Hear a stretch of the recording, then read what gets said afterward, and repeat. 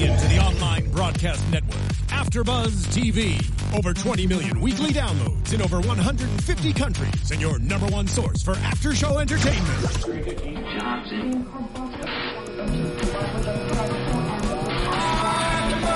AfterBuzz TV, the destination for TV superfans. Producing aftershows for over 300 of your favorite TV shows.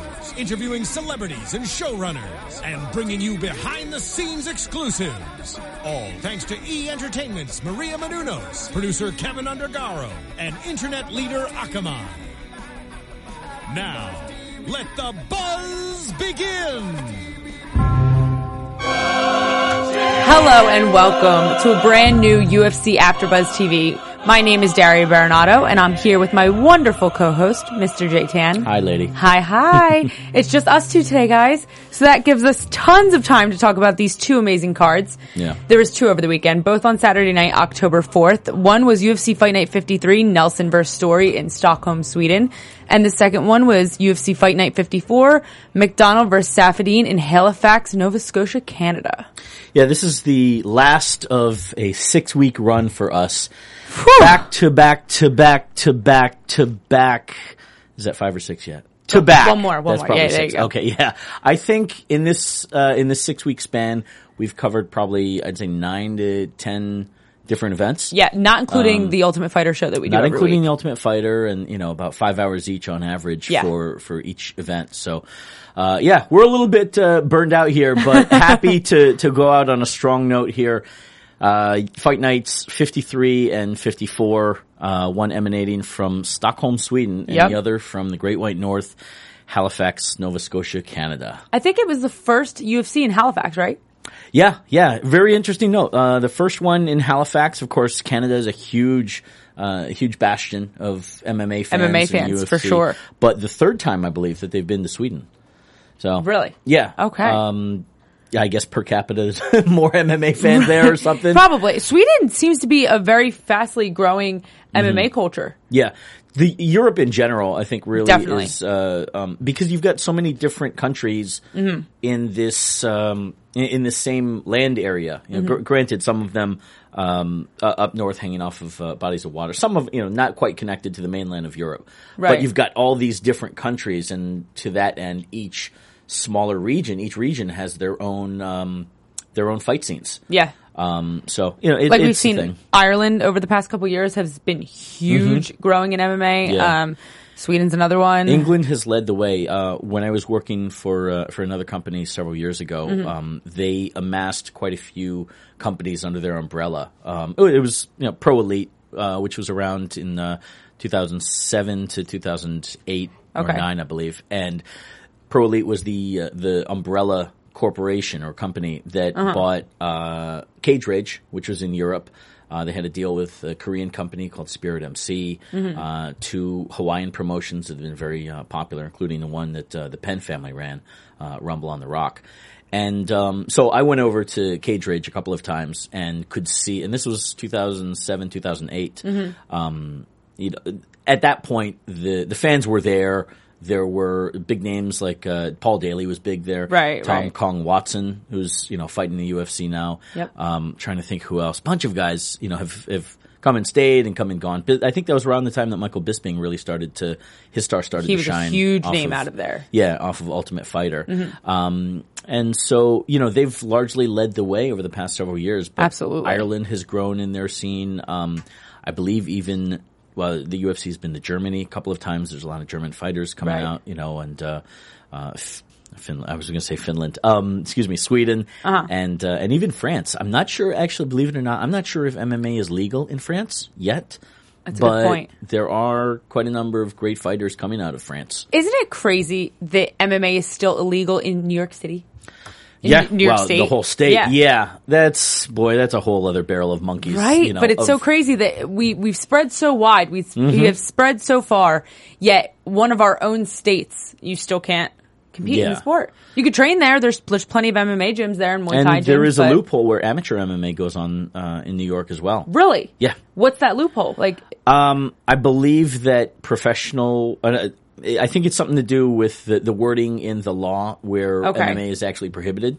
That it's professional MMA. or professional martial art. Mixed martial arts, Right, something something like like that.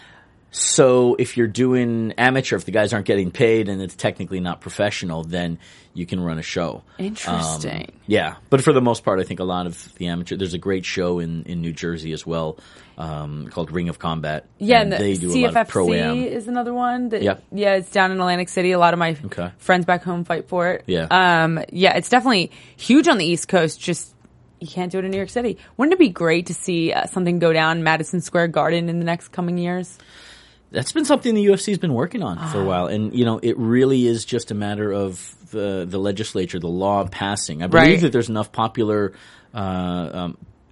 push or support among I want to say the state the state House representatives.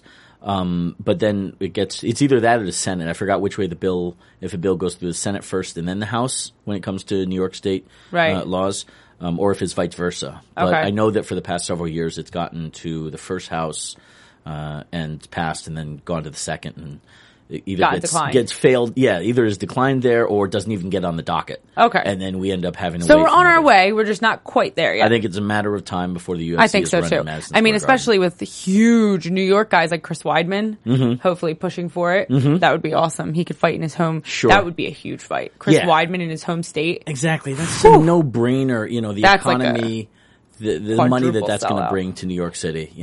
As the New Yorkers say, forget about it. Forget about it. Forget about it. You're a New Yorker, technically. I am. Let's hear it. I don't. Well, no. I'm from upstate, so I don't really have an accent. At least not that I've ever thought. Yeah, I don't hear one. But Yeah. once again, I'm from New Jersey, so I wouldn't hear one probably. Yeah, but you've been gone for what, like 5 minutes? Yeah. I've been out here for 15 This years. is true. You may have adapted to the West Coast ways. Yeah. Anywho, we need that little thing that says your host have gotten off topic.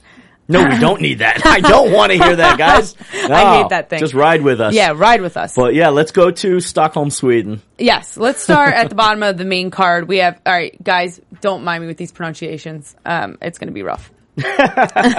We have Nicholas Backstrom versus Mike the Warrior Wilkinson. That one was easy.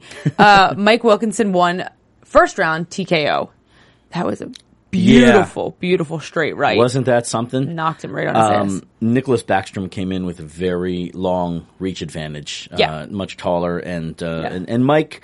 Well, yeah, it was a KO in round one, about a minute 20 into the first round. Backstrom there was quite a bit of a feeling out process, I felt. Backstrom seemed like he was using his length pretty well. He was throwing these, high heel kicks to the head. Right. It wasn't a push kick, right? No, it wasn't. Right up the middle. It wasn't like that, but he was kind of hitting the side of Wilkinson's face with the heel. And landed a few of those, but it didn't seem to faze Wilkinson. No, it didn't. And as he was going in, Wilkinson had his back to the cage, and as Backstrom was coming in and threw one of those, right? We saw Wilkinson kind of duck and then run in with what I think was going to be it was a right straight, right? But it was more like a 90-degree right, and he didn't get to finish it before Backstrom walked into it. Backstrom walked right into it. Yep. Timber, yeah. Nicholas Backstrom was the hometown guy. He was the Swede, obviously the favorite. So Wilkinson got a couple boos there, but nonetheless, it was an amazing play. When you're going against someone that's so long and so tall, really your only move, your best move, is to get under one of those punches. For example, if he were to throw a huge overhand right or a nice wide hook, that's usually the shorter person's best chance to get under one of those. Once you get those under strikes or getting under those strikes, under those strikes. Okay, yeah. And kind of taking that step in. Once you get inside on, especially me, I have pretty long arms for my weight class. Yeah. Once you get inside of my arms and you're here, it leaves me in a position where I can't extend to hit you. Right. I would be hitting over you or around you. That's when somebody is inside the pocket, as inside the pocket, as they say. Yeah, so he did the perfect thing. He kind of dodged one of those big shots, went inside, and for some dirty boxing, he didn't even have to go in that long. Hit him with one straight, and it was over. Yeah, well, that's typical strategy when you're dealing with that kind of length. Absolutely. The shorter bulldog has to go in and attack from inside there, huh? It's just having that the guts or the courage to go underneath one of those big punches, because a lot of time they're scared to get caught with a knee. Right. It's like crossing the moat, trying to get into the castle. It's exactly what it is. And I'm just referring to sparring with this girl in my gym who's so tall. Yeah. She's like 6'2", and it's like Stephanie. And I'm like, oh my God, I don't want to get hit by one of these long jabs, but if I just get under the first one, I'm in. Right. And I'm golden. Yeah. So it's like you just got to take that step. You got to get inside. Right. And then the rest. Infiltration. How many times has that been like a movie storyline? In the best action, we just got to get in there, infiltrate, like Star Wars. Very first Star Wars. Ben Kenobi turning off the tractor pull, huh? Mm-hmm. I was thinking of this. Always bring it back to bacon. Star Wars is movies and sports, they really tie together. This is why it's entertainment. Sports, entertainment, There you go, guys. J10. He just explained to you the story of AfterBuzz TV. And Star Wars. Yeah, Star Wars to MMA. Check me out. Check you out. Pat yourself on the back there. All right. Yeah, so for Wilkinson's efforts, though, in the minute 19, he won. He was one of the performance bonuses of the night. Yes. The other one was Max Holloway with another fantastic first-round finish that we'll talk about very shortly. They considered Wilkinson a KO, not a TKO? I have it by KO. Okay. My notes are KO. You're probably right. Yeah. Cool. Next, we have Alir, the Sledgehammer Latifi, versus Jan Blachowicz. Nice. You like that? That was good. Yeah. Jan Blachowicz, he won first round TKO again. Beautiful body kick by Jan Blachowicz, followed by that leg kick. And then I think it was a big overhand right, and he finished him on the ground. Yeah. Latifi rushed in. This, again, I don't have the time here. No, 3:11. 3:11. I remember Latifi rushing in, I think kind of trying to blitz early in the round. Right. But wasn't quite able to maximize and really get control of Blachowicz. Right. And again, that was also another kind of David and Goliath sized match, right? Yes. So Blachowicz then, it was a bit of a feeling out process. Blachowicz just landed that left kick to the liver. Oof. Fiercely, and you could see Latifi. He doubled over immediately. Yeah. He was struggling to stay up, but the writing was on the wall, on his face and his body language, and so Blachowicz was able to turn that switch on. Exactly, take advantage of the situation. Yeah, pounced on him. Any great fighter, I should say, with that instinctual, gut feeling. As soon as they see, it's like seeing your prey weakened. You pounce, exactly. and you finish. Yep, and that's exactly what he did. He went for that. He had that kick. As soon as he doubled over, he was like, I got him. He smelled the blood, like you said. Went in there and finished it. Perfectly executed. Is an interesting case here as the UFC fighter. He was the one that took about a year ago, I believe, maybe a little more, year and a half, was a last minute replacement to fight Gegard Mousasi. I'm trying to remember who exactly dropped out. He dropped out. Yeah, I want to say. I don't even want to guess. I'd have to look it up, frankly. But he was one of those guys that came in at the very last minute. I want to say even like a 5-day notice or something. Wow. And went in and fought Mousasi. And really, it was one of those scenarios where he had nothing to lose. And unfortunately for him, got beat by Mousasi. I think Mousasi finished him in like the first or so. But when you're in a situation like that, very typically the UFC will give you a longer contract, because you've done them a favor. Really? Yeah. Okay. So he's gone on, after that, he won his next 2 matches. He's been pretty busy this year, won his next 2 matches. Okay. And then came up against Blachowicz, who himself has had quite a bit of buzz in Europe. We talked about the different countries where MMA is coming up. Poland, we should have included them on the list. Definitely. They've got a rising scene there. There's a promotion called KSW, in which Blachowicz was their light heavyweight champ. Yeah. And he's got wins over guys like Houston Alexander, Sokoju, who was a hot name for a minute. Right around when the UFC bought Pride, they brought him in Sokoju, the African assassin, who finished, I believe, one of the Nogueira brothers and then Ricardo Arona back to back, which at the time, were just those are some shocking names. Finishes. Yeah. And Mario Miranda, who himself fought in the UFC. So Blachowicz comes in. He's, I believe, now with this win, he's 19-3. But there was some buzz, at least in the European community, about him. Okay. And this being his UFC debut. Hell of a debut. Definitely a nice debut. Good, also, start. he's on the main card as a debuter. I love seeing that. That's cool. Yeah. Ilir, what do we know about him? Well, as I said, he's a guy that had I want to say he's local. I believe he lives in Sweden. Okay. And had is now 2-2 in the UFC. We'll see what happens with him. Okay. But I think it was just that strike that got him. He's one of those guys that can be overwhelmed. I think if you catch him and he's stunned, right. He has a tough time kind of recuperating on that. He is prone. Killer. Yeah, if he gets stunned, he is prone. And as we saw with Masasi and of course with Blachowicz here, when you smell blood in the water, there is that window where you can pounce on him. Right. Definitely. So Either way, I think he'll be around for a little bit more still. Probably. Yeah. Someone who is so young but has been around for quite some time is next. Akira Kurosani Yep. versus Max Blessed Holloway. Max Holloway is 22 years old, guys. 22. That caught you off guard. I It saw caught a little me bit, so right? off guard. I'm like, oh my God. Yeah. It's definitely not his first UFC fight either. I mean, this guy is a killer. First round TKO by Max Holloway. He was against his back was against the cage, and he was in the middle of reversing it when he kneed Kurosani right in the face. Yeah. And then followed it with an amazing overhand right and finished with brutal ground and pound on the ground. I loved it.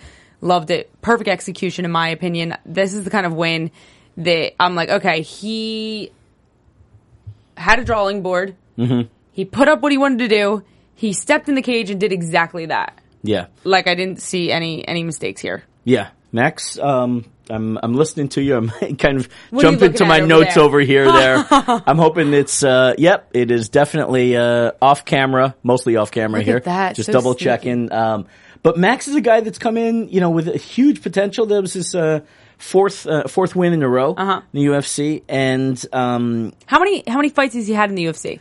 his record is... Oh, in the UFC. In the UFC, yeah. Sorry. 1, 2, 3, 4, 5, 6, 7. Well, he goes back to UFC 143 in 2012. Okay. So he's been in the UFC since 2012. Yeah, February 2012, and I see 3 and 3. So he's been in the UFC 7 and since 3. he was like 20 years his old. UFC record right now is 7 and 3. Wow. And yeah, I feel like especially with this performance, it's time to start having him face some top 10, lower level top 10 or 15 guys, Right.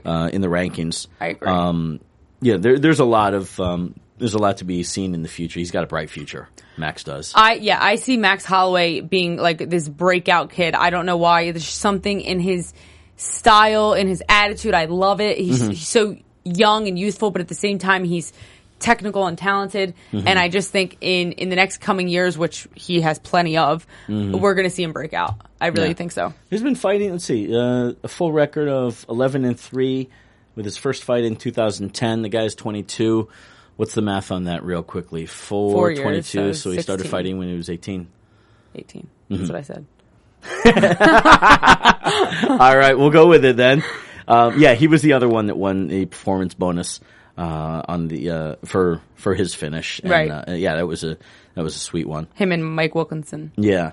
I have notes here. Darren Elkins. I remember we were talking in the trailer. Possibly the winner of Darren Elkins and Lucas Martin. Granted, I don't believe that they're ranked in the top 15, but I think that one of that winner would be probably make sense. A good one for Max Holloway. Yeah. Yeah, I agree. Yeah. My chair, I can tell my chair is dipping. You guys are gonna have to pardon me. Everybody on iTunes isn't gonna even know that, but you guys watching out there in YouTube you were a low rider world, over there. You were sitting a little low. laying in the cut. Yes, laying in the cut. Yeah. All right. Then we have Gunny Nelson and Rick the Horror Story. Mm-hmm. I was gunning for Gunner, guys. Pardon that pun, although it's unavoidable, right? It was completely intentional. But unfortunately, he lost via split decision. Mm-hmm. Which I didn't. Let's talk about that because those scores were pretty interesting. Again, the 10-point must system for casual fans here. 5 rounds in the main event, 10-point must system. So your maximum, if you win every round, is going to be you're going to beat somebody 50 to 45 or even less. Right. Across the board here, the scores were 47-48.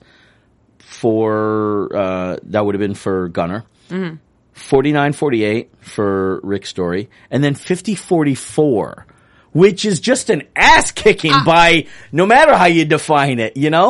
I suppose that's somebody winning every round and then one round having a 10-8, which is just a massive domination where you've controlled the guy the whole time and come close to finishing him, at least once, twice, several times. Which we didn't see at all. Yeah, I don't know that who scored that 50-44. I'm sorry, but I disagree with whoever you are.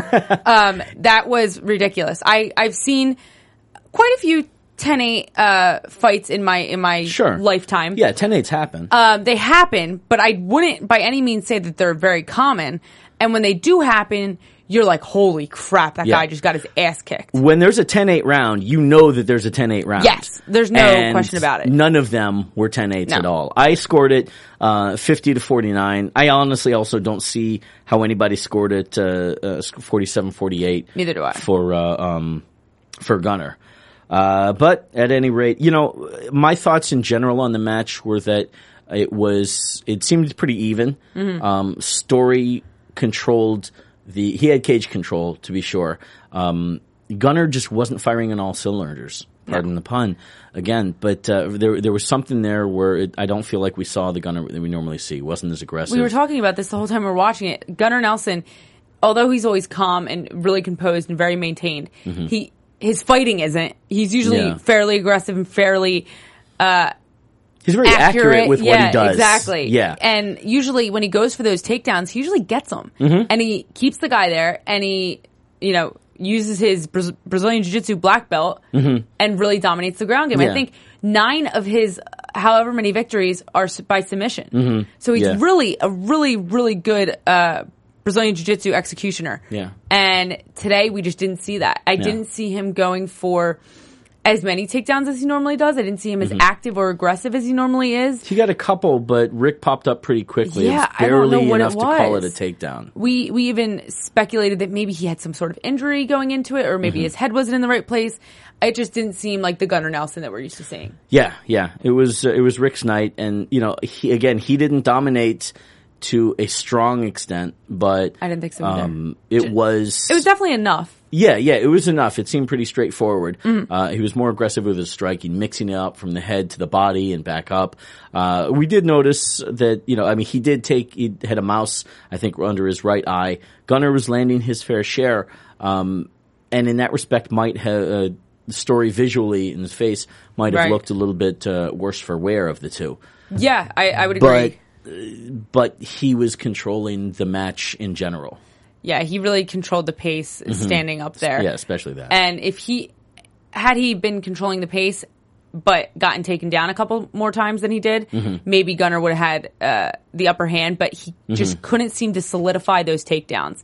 He would go for them, he would shoot, and like you said, Gunnar kind of stiffed him and he really didn't finish anything. Yeah. He kept his hands low a lot of the match. Does he always do that? I was trying to think about that. Does he always do that, though? Because I feel like he might normally do that. Not that I can remember per se. He's calm, as we said, and very accurate with what he does. And deliberate is a good word for him. But it seemed like that. I noticed that being a bit strange, and also that towards the end, I think the 4th or the 5th round, really saw him tired, like visibly being tired. Fatigued, definitely. Fatigued, and what's interesting is when they were interviewing him in the cage right after the fight, they asked him, what was difficult about Rick Story or whatever, what was difficult about the fight, and what he said was Rick Story had really good cardio. So I think that was Gunnar Nelson's way of saying, mine was going, Rick Story was still, fairly active, and it was, wearing him out. Me and you did see that. We were looking at that in the 4th and 5th rounds especially. But even in the 1st, 2nd, and 3rd, like you said, he came in and his hands were down. And I don't mean down by his chest level. I mean down by his waist. Yeah. They were all the way down. So I don't know if it was a new style he was trying. I'm thinking about a lot of times just speculation. Yeah. That a lot of times, a fighter will deal with an injury midway through a training camp and go lighter in hopes that it heals, and it might heal enough to stay in the match. Right. Because, again, this is in his hometown, or at least in his home country. And what he calls his native land, yeah. Yeah. So, you don't want to pull out of a match like that. And training also with Conor McGregor, him and Conor are teammates, and, they specifically did this in part to peak at the same time, have good camps That's together. what you said you were listening to Ariel Hawani's? Yeah. John show? Kavanaugh had mentioned this in a conversation with Ariel. Perhaps a lot of times, and I've seen this with my amateur guys, an injury happens. It's not enough to pull out, but it does take away from being able to go 100% during a camp. Yeah. And especially towards the end, as you start to taper off on the hard training and you're focusing on your cardio. Right. Sometimes it can prevent you from not pushing that cardio. Yeah, pushing your cardio to the peak that it is. And that may be, what we saw tonight. I don't know that. That's my own speculation. Right. One logical possibility, we'll say. It's definitely a possibility. He didn't make excuses after the fight. Yeah. Sometimes guys will say, well, I didn't want to say anything, but I actually had a broken hand the whole time. When I didn't want to say anything, I really wanted to say something. I really wanted to tell I'm telling you right now, please. That's usually the case, Jay. Yep. Yeah. We've seen it too many times. But if we never know, then we will officially never know, but that would make sense. Yeah, Gunnar Nelson really seems like the type that would keep it a secret. Like, he seems like a very noble, guy that might keep that injury a secret. Like, well, I lost anyway. Leave it all in the ring. Leave it all in the cage. Whatever. It is what it is. Yeah. But anyway, we have another super exciting fight night. Fight night 54, McDonald versus Saffiedine in Halifax, Canada. Like we said earlier, the first one ever in Halifax, Canada. This one had much more title implications, at least with the main event, and probably a few more recognizable names. Right. The undercard, I'll call it the mid card. The mid card, the underneath of the main event, the main card. Right. And then the prelims as well. Saw a lot of guys from Ultimate Fighter nations. Making either their first or second matches with the UFC. Guys like Elias Theodoro, I hope I got that name right. Ched Laprise, who won the Ultimate Fighter Nations at 55. Olivier Aubin Mercier. I think I got a typo on my notes here, but Olivier Aubin Mercier. Thank you. Yeah. I missed that R there. Those guys, those guys were part of that season, and shoot on the main event of the undercard, Darren Cruikshank and Anthony Njokuani. Not guys from Tough Nations, but recognizable names. Definitely in the names UFC we've roster. seen before. Yeah, absolutely. And on the undercard, we had Pedro Munoz. Yep. He defeated Jared Sanders in the first round in 39 seconds with a guillotine. He is obviously a coach at Systems Training Center, which is the gym that I train at. Your homeboy. He's my BJJ coach, my Brazilian Jiu-Jitsu coach. So kudos to you, Pedro Munoz. It was his third fight in the UFC. He's now 2-1. So congratulations to you. Good work, Pedro. Go, Pedro. So let's start. Want to start with Jason Sluggo versus Paul, the Irish Dragon Felder. We're just going to say that Paul won via split decision. Yeah, we should actually preface this. Anybody that watched the show that last night, or tried to watch it, rather. San Francisco Giants, Washington Nationals. You can blame baseball on this one. I blame baseball for everything. The feed for the main card at least, and I believe actually the undercard as well, the prelims, were interrupted by this really tremendous baseball game between I think it was the second of the National League Division Series. I don't cover baseball, sorry. Well, I cover MMA. I know it enough to at least recognize, what kind of a piece of history that baseball fans saw. Yes, when it was 18 innings. This match. I'm going to talk about it like it's a fight.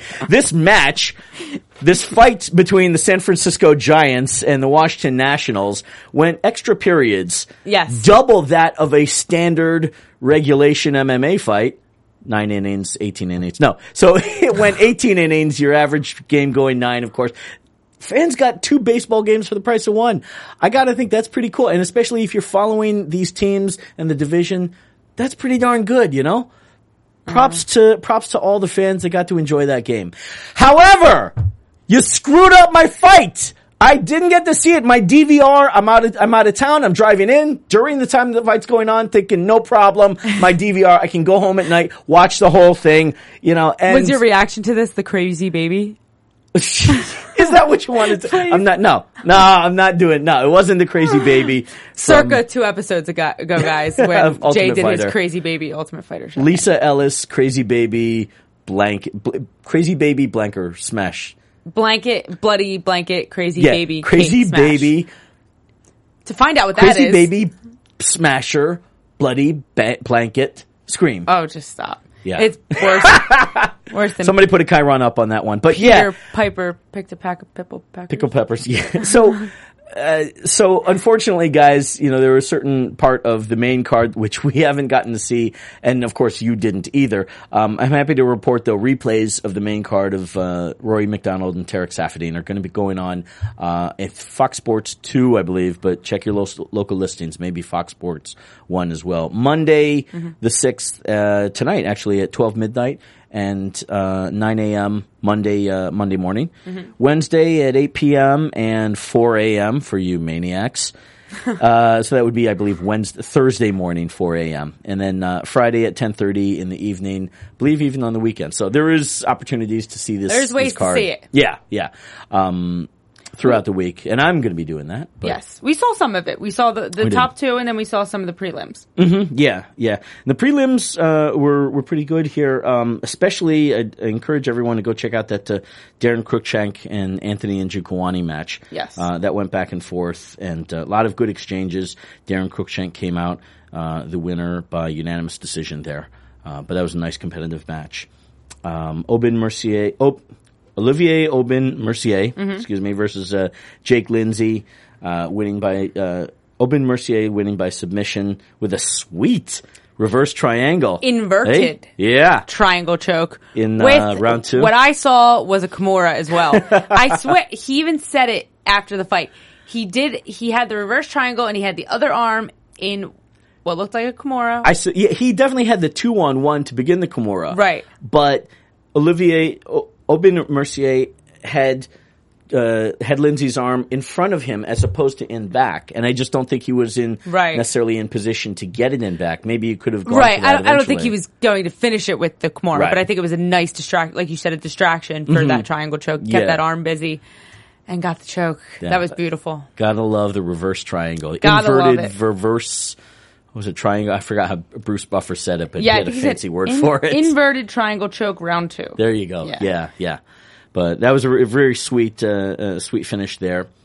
Let's see. And then Mitch Gagnon versus Roman Salazar. Mitch Gagnon won with a submission in the first. I believe this was part of the main card. Yeah. It was a rear naked choke. That we'll all see tonight at midnight, hopefully. Yes. We will all be up waiting. Yeah. And then Elias the Spartan Theodoro versus Bruno Santos. Yeah. Elias won via unanimous decision. 29-28 across the board. Here's what I thought between the two shows, it was very interesting. I'll finish real quickly. Chad Lapise, who won Ultimate Fighter Nations, I believe 2 seasons ago, over Yostenis Sedeno. Pardon me if I butchered that one. The Pink Panther, I like that. That's his name. Quite a nickname. Unanimous decision, 30-27 across the board. And then, of the co-main event, Rafael Asuncao versus Brian Caraway. That was also unanimous decision. Yes. And that was, I believe that was 29-28 or 30-27? I think it was 29-28, but okay. I'm not sure. Here's what's funny between these two shows is that in Stockholm, Sweden, you had, I'm going from the top, from the bottom to the top. First two matches were round 1 TKO finishes. Right. And I can only imagine that crowd must have been hot for that. Right. Then you go on to 5 decision matches.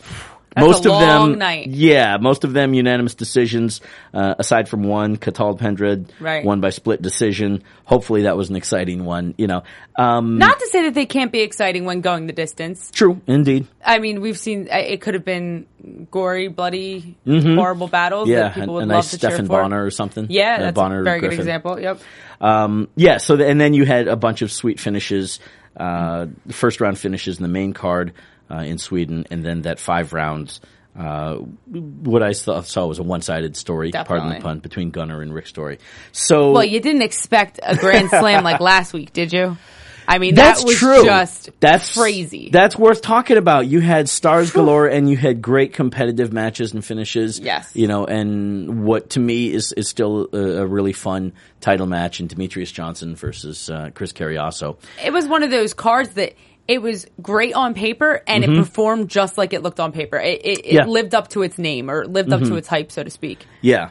And these two fight nights, were lesser level stars, and there was really only one, in my opinion, that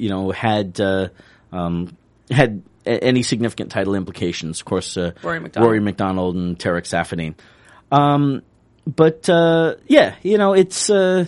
It is what it is when you get these cards. Of guys that are not top 10 or top 15 ranked guys.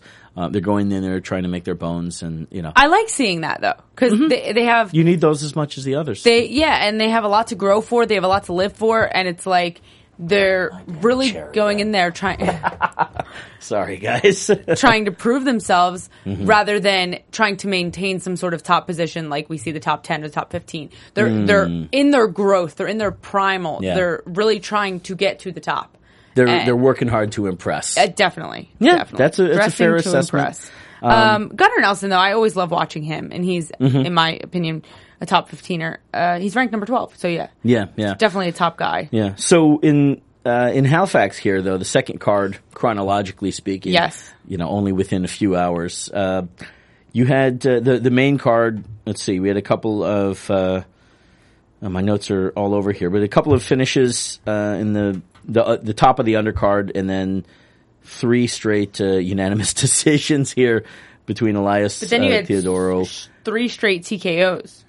Well, That's you had true. a KO, a TKO, and a TKO. Yep. Yeah. And then you had this, we'll talk about the main and the co-main here, of course, Rafael Assunção, defeating Brian Caraway, across the board, in a decision that nobody really questioned, I don't think. No. Caraway impressed me quite a bit with his, the grittiness, toughness, like the guy really didn't go down. Really good dirty boxing. That's the first thing I saw. He was, like the announcer was saying, he was pushing the fight forward the entire time. It was almost, in my opinion, like Rafael was more defensive the whole time, waiting to counter. I think he's clearly a counter puncher, which a lot of great fighters are, so not to take away from him for that. But he was kind of waiting to counter Caraway, whereas Caraway was really pushing the fight forward. Unfortunately, it wasn't for his benefit. Yeah. A lot of the time it can be or it can't be, but he was still pushing it. Yeah. Clinching and pummeling, to me, seemed to be the story of this match between the two. Yeah, there was a lot of clinch work. Assunção was looking for his shots. He would get underhooks, and the both of them were, positioning to land knees. Assunção's knees looked pretty tough. Yeah. On, and his leg Caraway. kicks? Yeah. The leg kicks. Amazing leg kicks. Yep. And landed a couple of headshots, kicks to Caraway's head, but Caraway just kept going. He did not drop, and that was very impressive too. But again, it was pretty academic, I felt, in terms of Assunção's win. Yeah, definitely. It was a decisive win. Not brutal, but decisive. Right, yeah. And then in the main event, Rory McDonald versus Tarek Saffiedine. They got their finish in that one. Certainly the hometown hero won there. Relatively hometown. Canadian, at least. It was a good night for the Canadians. Yep. Saffiedine was opening up and really keeping Rory at bay with those leg kicks. Talk about more brutal leg kicks. Yeah. And, I believe it wasn't until the third that Rory really started to check them, at the advice of, Faraz Sahabi, his cornerman. Yeah. Rory McDonald did end up finishing, Tarek Saffiedine in the third by TKO. What a drop there, huh? He finished, it was the, let's see here, drops him with a left, what I'm going to call a left upper hook. And then, it was one of those like shovel hooks, Yeah. Saffiedine, dropped to the ground, and Rory finished up with a series of rights, just firing in his face there. Brutal ground and pound. We said in the trailer, we were talking about it, he looked like a very calculated Rory McDonald. Yeah. A Rory McDonald that we didn't see in his last fight against Tyron Woodley. In the same way that Gunnar was deliberate, a deliberate fighter, Rory.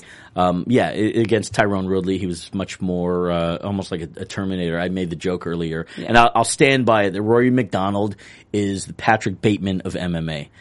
this dude is just psychologically not there. He is. Even if he is, he doesn't realize that he's not. This guy, fans, check out any interview, or you'll definitely note his fashion style. The guy has a sense of fashion, like Patrick Bateman.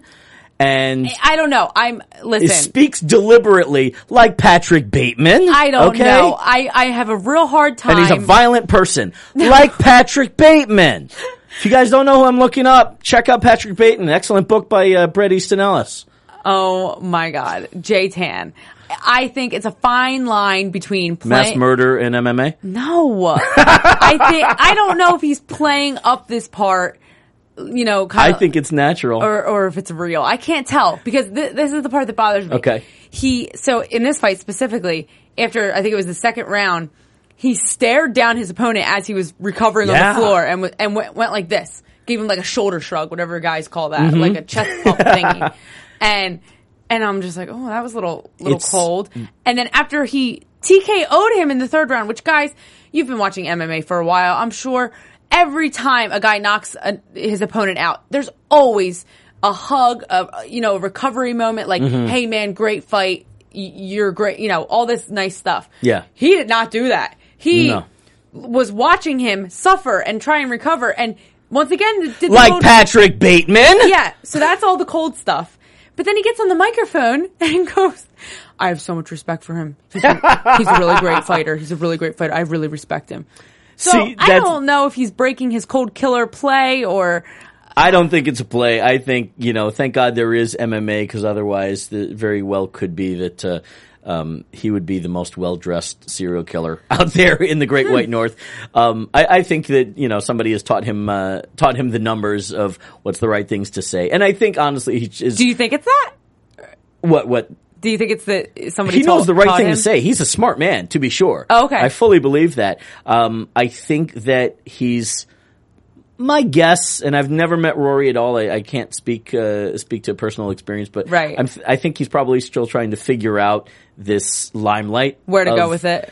Yeah, and I don't think he's necessarily trying to create a character or anything like that. This is not a Chael Sonnen or a Conor McGregor. It's the antithesis of that, You think it just comes natural? Yeah. That's just him in his natural mode. Right. Which is a terrifying thing.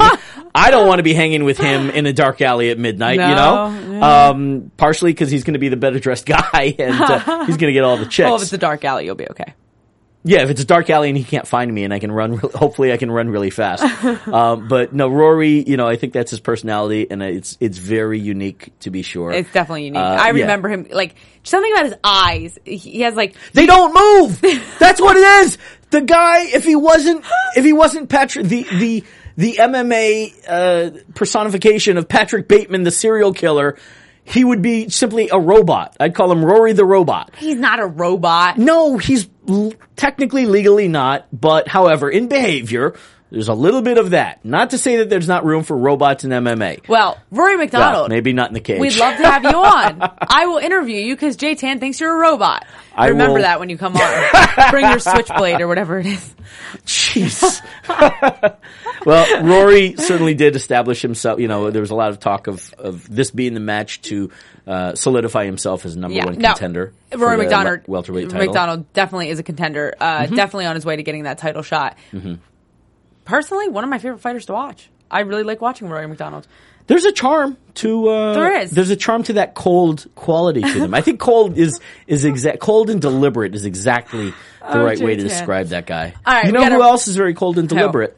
Patrick Bateman. Oh my! Just saying. All right, guys, we got to wrap up here. J-Tan, who do you want to say hi to? What moms do you want to bring ice cream to? Well, I want to bring ice cream to all the moms. But actually, who's the Patrick Bateman? Touche. All right. Mom, I ran out of the zucchini bread, so, just saying. But pumpkin otherwise, bread. 'Tis the season. Yeah, maybe I'll get some pumpkin bread out of this. But otherwise, I'm all over your Instagram, Twitter, and Facebook at JTan716. JTan. You can find me at DariaB28. I will be fighting this Saturday night, guys. Yes. Oh my God, it's this week. I'm so excited. Woo-hoo! It is my amateur MMA debut. It is in I think it's Adelanto. We've been pronouncing it wrong all this time. Adelanto, California. It's up by Bakersfield on the way to Vegas. California Fight League, right? California Fight League. Yep. I'm the Stadium. first fight. Maverick Stadium, 6 p.m. Get tickets from me. Go on my Facebook and find them. $20, guys. So cheap. I got 3 seats in my car. We're road tripping up there. Might be 4 if Georgie flakes out. Okay. There you go, and guys. everybody except Rory McDonald is welcome into my car. Oh my God. Just saying. From executive producers Maria Menounos, Kevin Undergaro, Phil Svitek, and the entire AfterBuzz TV staff, we would like to thank you for listening to the AfterBuzz TV network. To watch or listen to other after shows and post comments or questions, be sure to visit AfterBuzzTV.com. I'm Sir Richard Wentworth, and this has been a presentation of AfterBuzz TV. Buzz you later! That's good. Yeah, you The like views expressed that? herein are those of the host only and do not necessarily reflect the views of AfterBuzz TV or its owners or principals.